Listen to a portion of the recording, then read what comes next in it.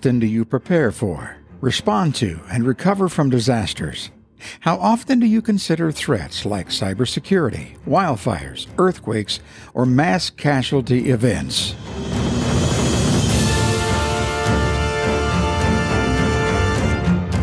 This is Hometown Ready, an all-hazards emergency management podcast brought to you from the Springfield Greene County Office of Emergency Management. We aim to educate, entertain, and spark discussions about all things public safety. So settle in and let's discuss how your community can be hometown ready.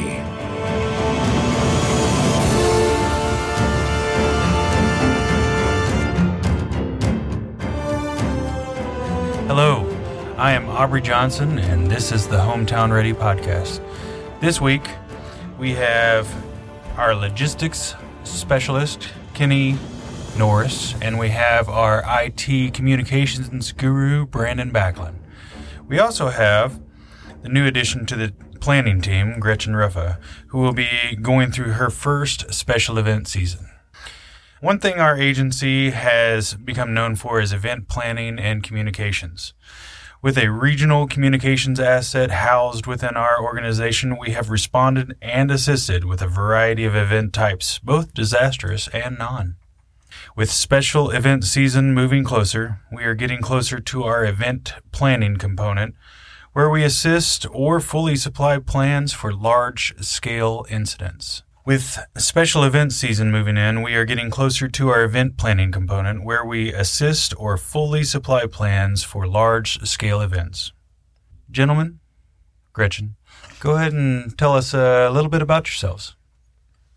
So, my name's Brandon Backlund. I've been the comms guru here for starting on my third year now, and before this, I had my own IT business in Taney County.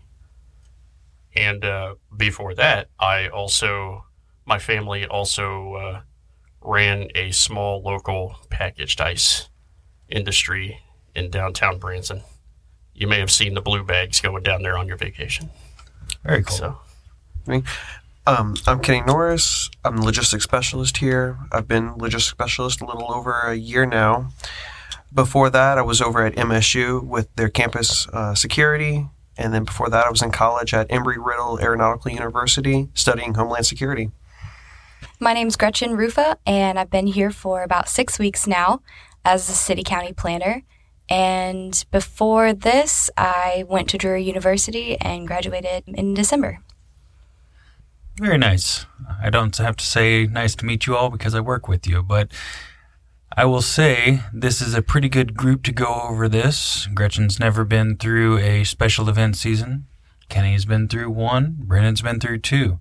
So, as I said, today is the topic is special events. Tell us a little bit about your perspective on preparing for special events. as far as from a comms perspective, of course, it's in the position title name comms. You got to make sure everybody has and understands the established flow of communication, as well as set up all the technology oriented to that communication, which basically usually breaks down to putting what public radio talk groups are being used for the event in the event plan, as well as verifying and setting up the dispatch station for easy operation. Just to be a little bit less technical, Brandon, explain some of that and dumb it down to my level. Okay. Basically, just make sure all the technology is set up to where people can talk without having to think about it. Boom, I like that. I can understand that part. And going off of that, Brandon, with like setting up Skylab would be on my part, which is our communications vehicle, making sure that we can have that opportunity to dispatch and be able to talk to everyone. So that usually comes in with when planning, starting to set up their stuff and their meetings on if we're going to need Skylab or not. And then usually about the week before, we'll actually put Skylab out in the field and set it up and do some test runs with it. You said it 3 or 4 times there, but not everybody probably knows what that is. So tell me a little bit about Skylab. So Skylab is our regional command vehicle, which has all of our radios so we can actually dispatch out in the field. It's about 10 years old now, maybe a little bit older. But Brandon's actually been updating a lot of the radio software and stuff on it and adding some new radios as we're getting them in. And from the planning side, it's my job to write and update plans for these events and have pretty much everything mapped out, and especially things that could potentially go wrong. We need to have contingency plans for those. For example, with the Ozark Empire Fair, we have contingency plans for if a child were to go missing. So you're referring to the reunification plan. So we have something in place for if a child's missing, somebody can reach out on Brandon's communication wavelengths and help that child find their family. That's right. Okay. Knowing that this will be your first season and staring at a 80-page document, does that look a little bit stressful to you? It does seem to be daunting, but a lot of the plan has already been written, and we just update it, or I update it each year with new information about the people who will be there as opposed to the people who were there last year, or any new organizations that we need to bring in as well.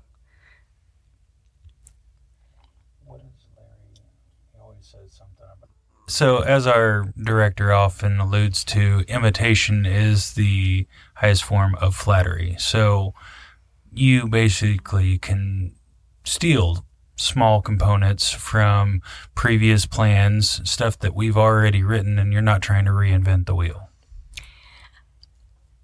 I don't necessarily care much for the term stealing others' information, but it is helpful to go back and refer to what others have written. Borrowing. I see that. Collaboration. Collaboration from afar. I mean, just adding on to that with Gretchen, like even we look at from the logistics side of the after action report or the AAR, all right, what can we do better for next year's event? Then, so for instance, we'll look at, do we need more tables? Do we need a better facility? One of the things that happened at the Ozark Empire Fair is Skylab's electrical system got damaged, so we had to have a backup. We were running off of just our generator power, making sure that we had all the supplies needed for then. So having those extra contingency plans do help a lot.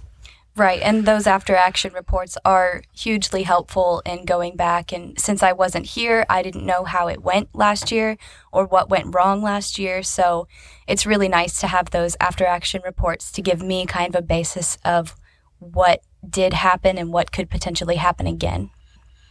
Another thing we do is in the planning process, and this will be something that you have to tackle, Gretchen, is the writing of the multitude of forms that we have.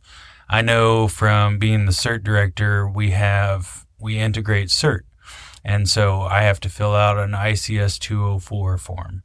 And I talk about what they're going to be doing, safety mechanisms for them, and point of contacts. Have you had a chance to look into any of that?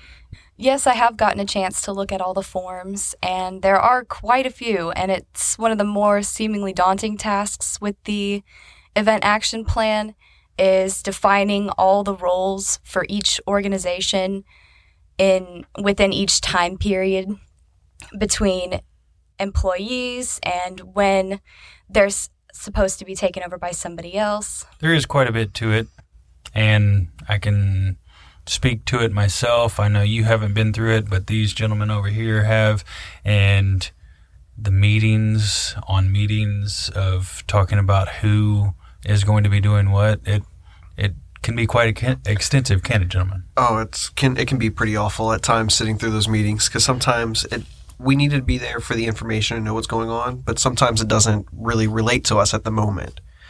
But I mean, some of Brandon and I's stuff won't come in until like the 11th hour of when people are needing stuff. They're like, oh, now we need 10 extra cash radios because now we have these volunteers coming in.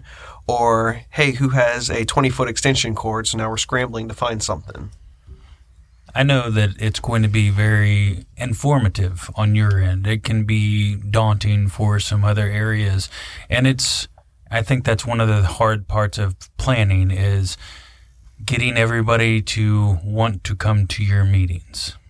So just keep that in mind. There is, I don't know, somewhere between 40 and 70 people on just about all of those meetings that we will go to, and we will go to many of them. Find a way to keep it interesting, whether that's going to be your radio voice or Bringing snacks. Oh, okay. Well, she's got a plan. Always got a always plan. works. Food always works, yeah. What are the areas in those meetings that's going to be your all's area of expertise? I mean, for me, it's going to be mostly going to be the layout of whatever the event's going to be. So knowing where all the vendors are, if we're doing something like Route 66 or even the fair, knowing that. And then, So you handle the footprint instead of that agency? well, not always. It's just nice to know because we do have to help print the maps and things like that. But sometimes when we're over the radio, certain people they'll call, for instance, with the fair, Kittyland was the rides and such. So I really haven't hit on that point yet, but since you're getting into it, explain a little bit about what you mean by being over the radios. Bren, do you want to fill this one in? And I'm referring to the command post.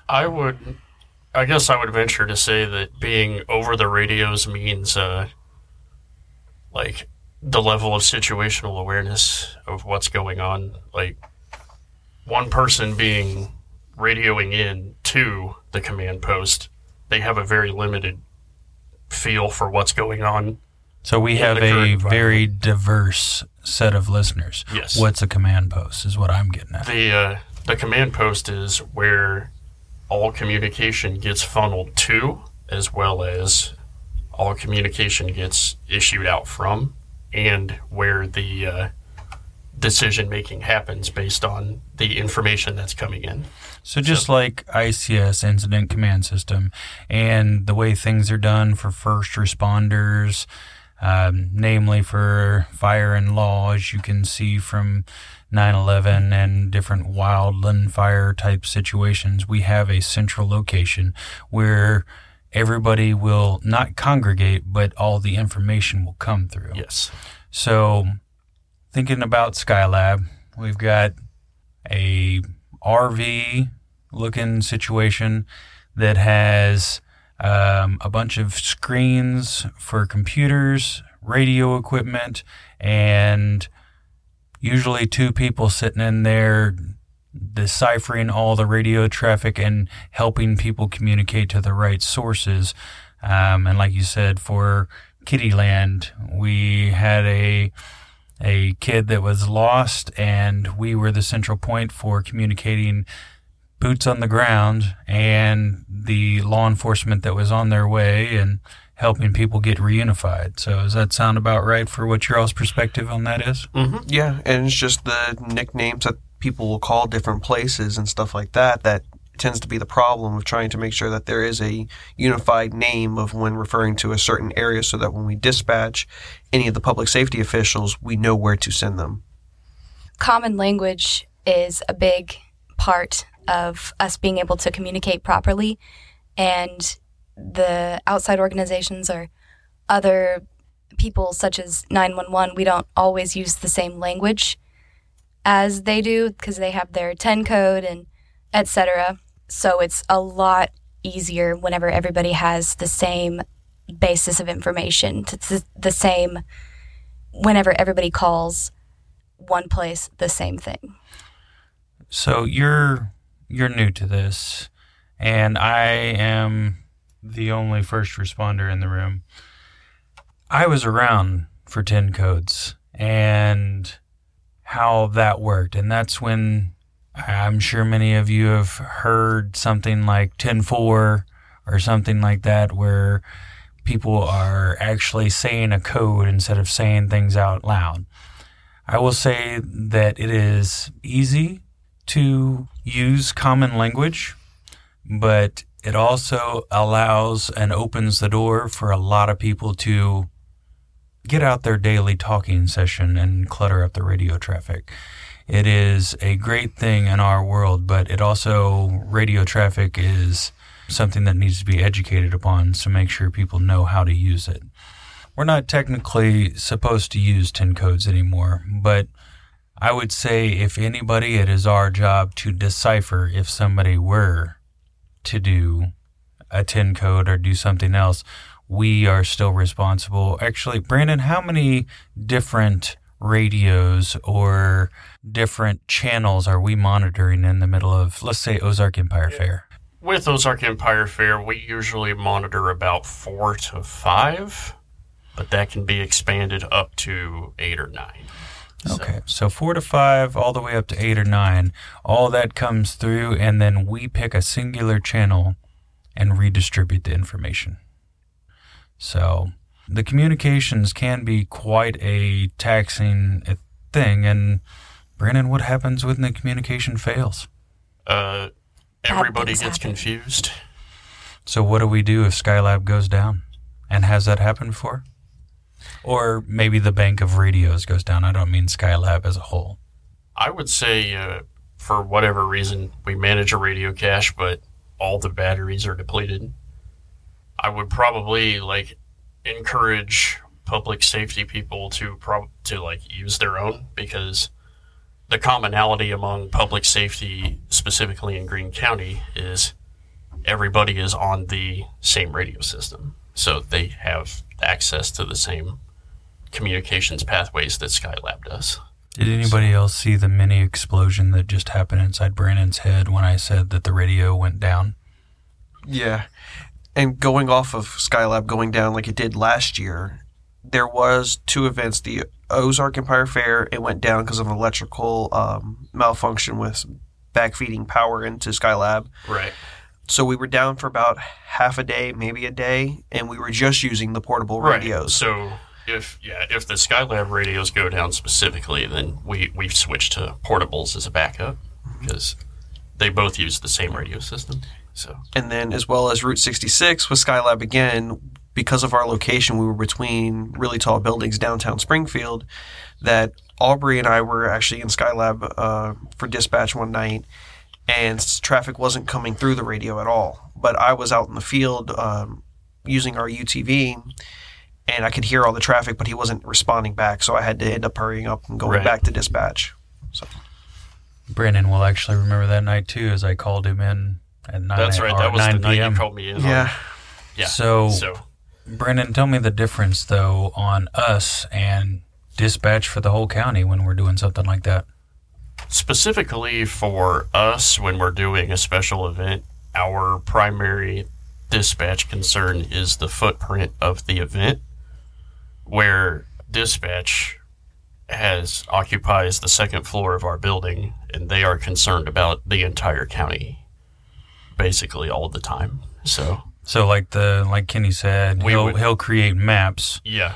Regarding special events specifically, the 911 Communications Center dispatch for the county isolates the area and considers it its own incident, in which it would be Skylab's and the local dispatcher's job to funnel information and traffic up to them if need be. But by and large, the dispatchers involved in the certain location are responsible for dispatch. So like at the Ozark Empire Fair, all of the incidents that happen on the fairgrounds goes through us. Mm-hmm. Everything else in the county stays with dispatch. That's correct. And if 911 does get a call from the fairgrounds, which has happened, then 911 dispatchers will actually call Skylab's number so we can dispatch out everyone. Same with Route 66. Some of the apartments that were downtown fell inside the footprint, so we had to dispatch for them as well. It's a two-way relationship type whenever that happens. Mm-hmm. I've talked specifically to Brandon a lot about this, but it's mostly because running the command post starts with him. Everything in there is intelligent and communications-based. But Kenny, from your perspective, what does it take to run a command post, and what are the capabilities within the command post?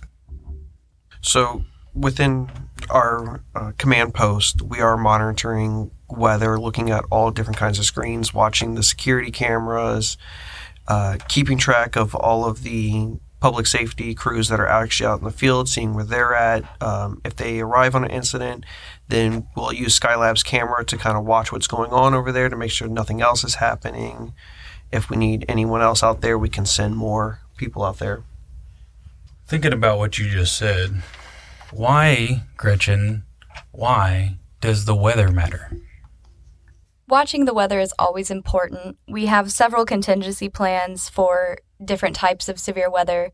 For example, a tornado. If it seems like there's going to be a tornado coming towards us in our direction or nearby, we have multiple sheltering spots available. Most of them are in the E-plex, and there are also contingency efforts that will be taken for the grandstand if the wind gets too high, and we have places to put the people just in case. We do have a lot of thresholds that we look for on weather in those contingency plans, but I'm a firm believer that experience in this instance reigns supreme. Last year I was working with Larry, and we all know he's got the experience for all of us, and we had a very dry couple of weeks, and then all of a sudden we were supposed to get a heavy amount of rain.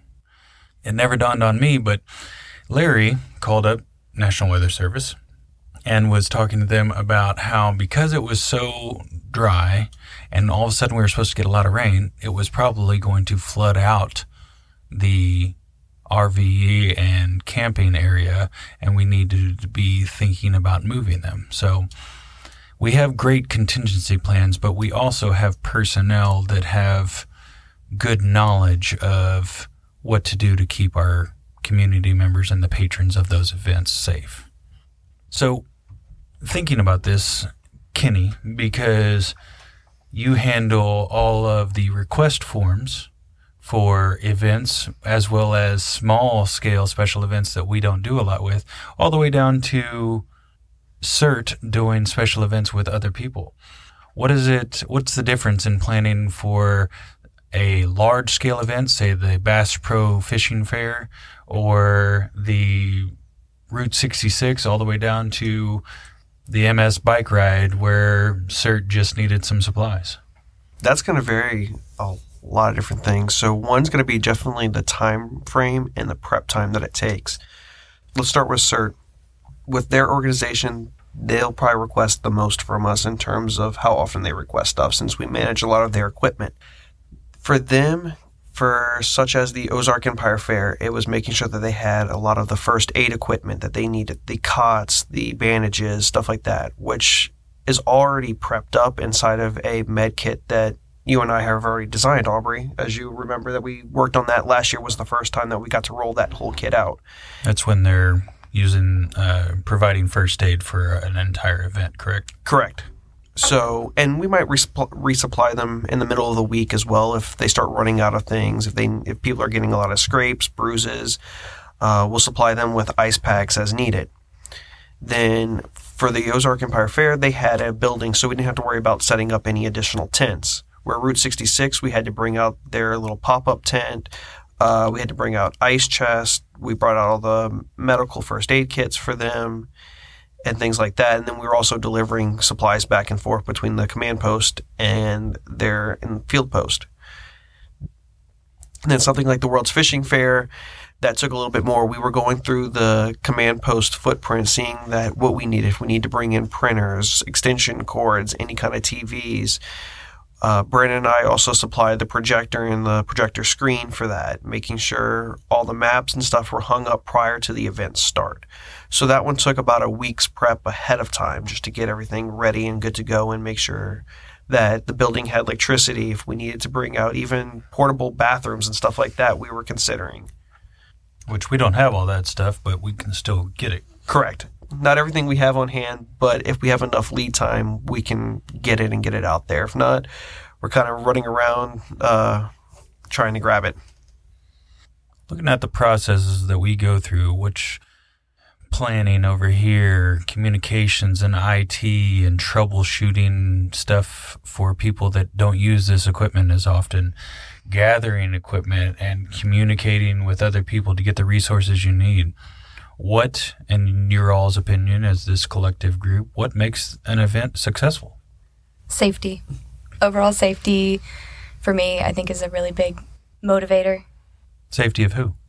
Safety of the staff and safety of the people in the community that are there. That's a big part because, we want to put events together and we want them to be fun for the community, and we don't want people to worry about, what might happen, right? That's our job. So keeping them safe is the biggest part for me to worry about. I would say from my standpoint, I'd say a lot of the pre-planning aspect of making sure, okay, hey, here's the lessons learned from the past time we did this event. How can we make it better going in the future? What items and equipment do we know we need now? What needs to be updated? What processes do we need to change? Stuff like that. That helps a lot. And, going off of what Kenny said, as much collaboration as early as possible would be is generally a fantastic thing. So when you talk of collaboration with them, what are you looking for? Because we write the plan. For people to anticipate needs ahead of time, just more effort in pre-planning. If we're all on the same page, it makes for a lot easier flow of the event. Sitting through those events, there is a great amount of information that is shared.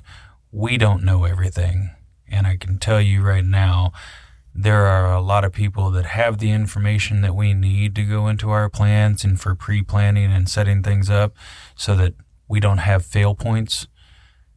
As long as people are willing to attend those meetings and share that information and collaborate, like Brandon was saying, then the pre-planning process actually is more successful and we can have a successful event, in my opinion. So a little bit of everything of what you all were saying there, having that whole community safety approach, I think all of those are valuable pieces to the event process. And looking at it from both sides of the coin, when I was a first responder and worked for fire, worked for EMS, I didn't really have the same respect for emergency management, but knowing that all the planning that we do made my call volume ultimately less, and the amount of things that I had to deal with while I was on shift less, the communication better, and made a much smoother event. So, what's the most stressful part of planning a special event?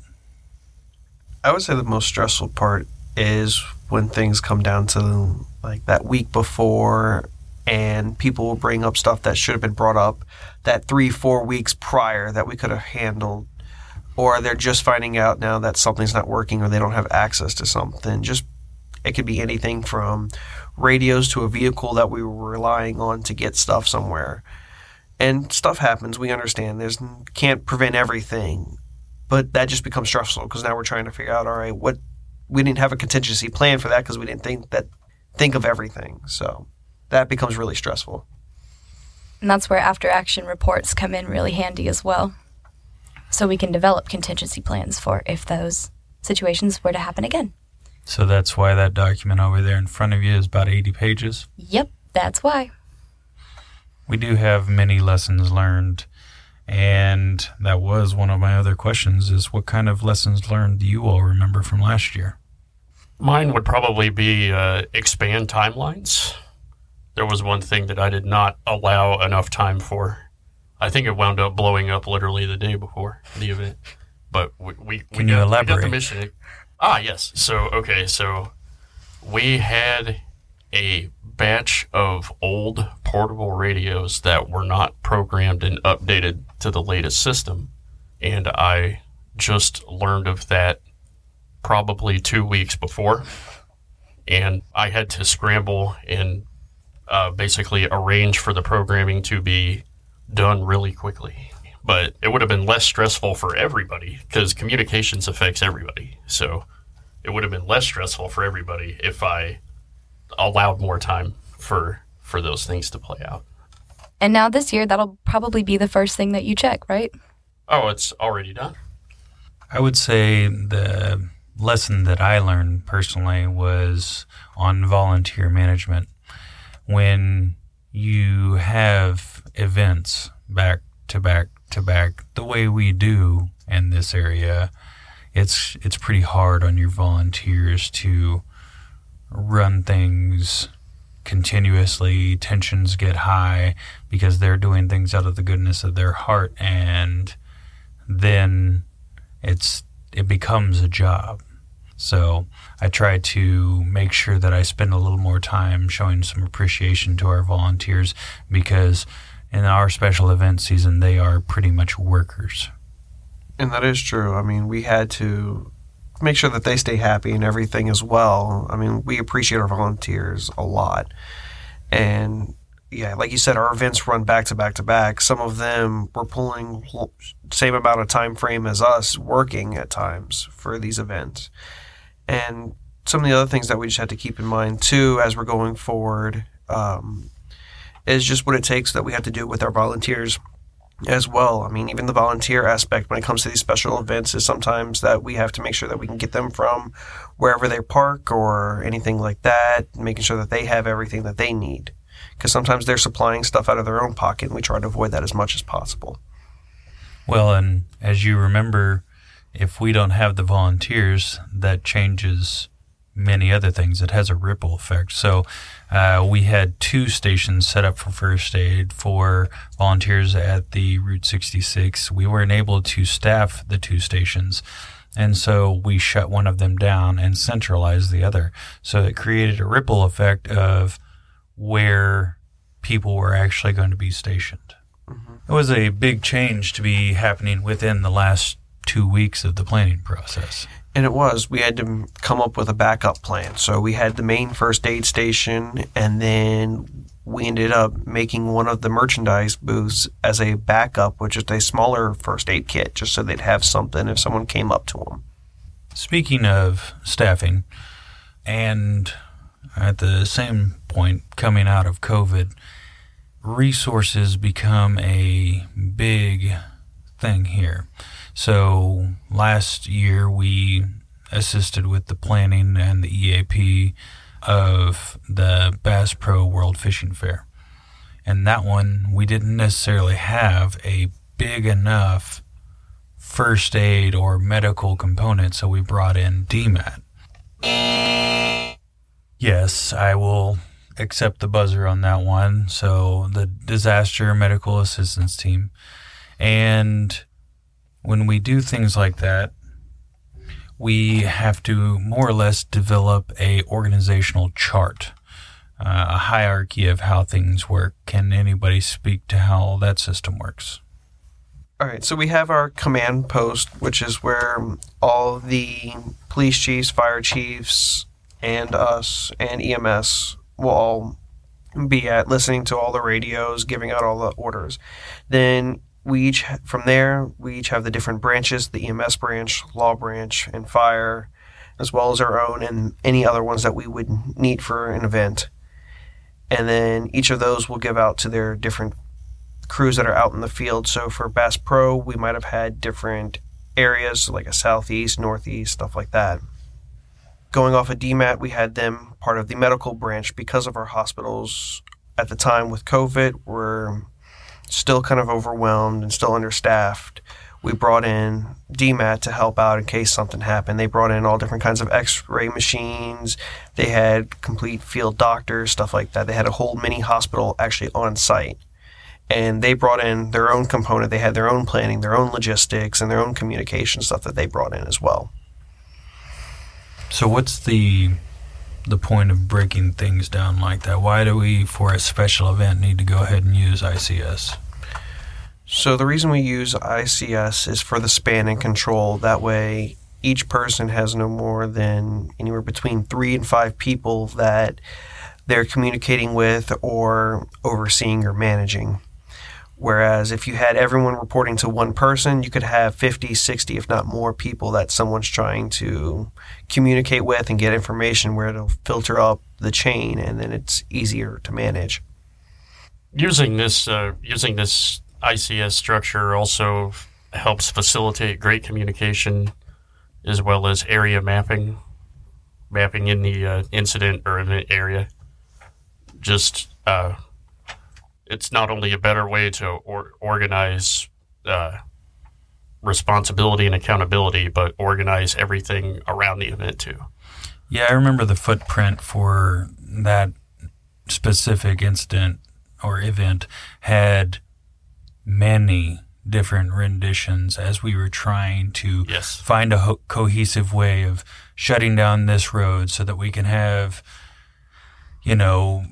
pedestrian transport come through here, locking off this roadway so that people, EMS, fire, whoever could be able to get into these locations. This branch should be responsible for this different component. It seemed cumbersome, but it allowed us to have a solid knowledge of where things were going, the traffic flow, and how the event was going to run effectively.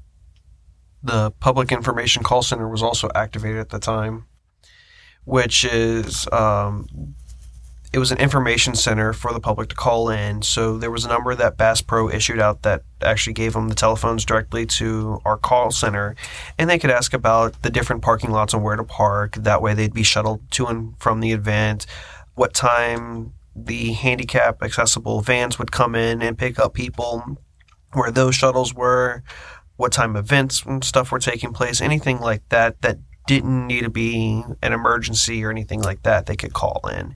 And we had volunteers running that as well. And our admin side of our office was the ones in charge of that area. It's interesting you bring that up because that effectively changed our footprint. We had the main footprint of where everything was for the event. But then when we had the call center, when we had the bus routes and the different parking lots that were established all throughout the community for where people would be picked up and dropped off at, it effectively changed the area we were monitoring to almost the whole community. Oh, it was. We definitely had the whole community mapped out on all the different routes, the parking lots. There was a lot of permissions that had to be given on where to park everyone that weren't normal Bass Pro parking lots or anything like that. The event expanded outside of Bass Pro's property. Right. But it also caused other kind of stuff too, because then we had to look at the houses and stuff around there, the times that traffic and stuff was going through. It was still a work week for other people. So making sure we couldn't block off certain roads that people could get to and from their houses as well added a complex. Well, that also made a new contingency plan and thought process for weather for Gretchen for next year, because we had significant amount of rain. We didn't consider parking on the side streets, and people were parking in people's front yards. And yes, there was a whole different set of issues that came with being a basically community-wide event. Yes, and then the amount of calls that came in from generator times and those running all day long, and even at night sometimes to keep the security lights on so security could roam around and see everything after hours. That bothered people, having this bright super LED light going right into their front room at nighttime because their house is right next to Bass Pro. Not those kind of calls you always want to get. Which event planning, we tend to think of the first response side of things. We don't necessarily think of the calls and the planning component where people are upset about lights, generators, and people parking in their yards. Mm-hmm. I actually remember driving past this event and driving down the Jefferson Street, which was packed completely with cars on the side of the road in people's front yards. There were signs posted everywhere, don't park here, but it was absolutely a straight line of cars from probably going a mile at least, if not more. So that draws another, like you were saying, contingency plan or, safety concern. And we don't want our community members to be upset with the event or people who are going to the event because they're parking in their front yard and potentially getting reined in and stuck and ditched. So, Well, and this was the second time that they've done the Bass Pro World Fishing Fair. Both times they've had dignitaries coming in either by air or by ground. And what is the logistics and communications side? How does that affect the communications and the logistics side of things when you have dignitaries flying in to the airport? Oh, Lord. Now you're adding. Yeah. Now you created by having that. So the last time that this was done was back in, I want to say the 1980s is when they first did the World's Fishing Fair. And at that point in time, they had, I think, former presidents, governors, all of that. Well, now you're adding that complexity of having the FBI, Secret Service coming down, all of that. And that gets really complicated on locals and working with the federal government because there's certain things they can't talk about just because of their protocols and things like that. But then trying to make sure everyone's meshing all of the communication aspects that are going to happen at that point, and then trying to get people that are that high up going from the airport, getting them to the property without any kind of issues. Yeah. Coordination is key whenever events like that happen.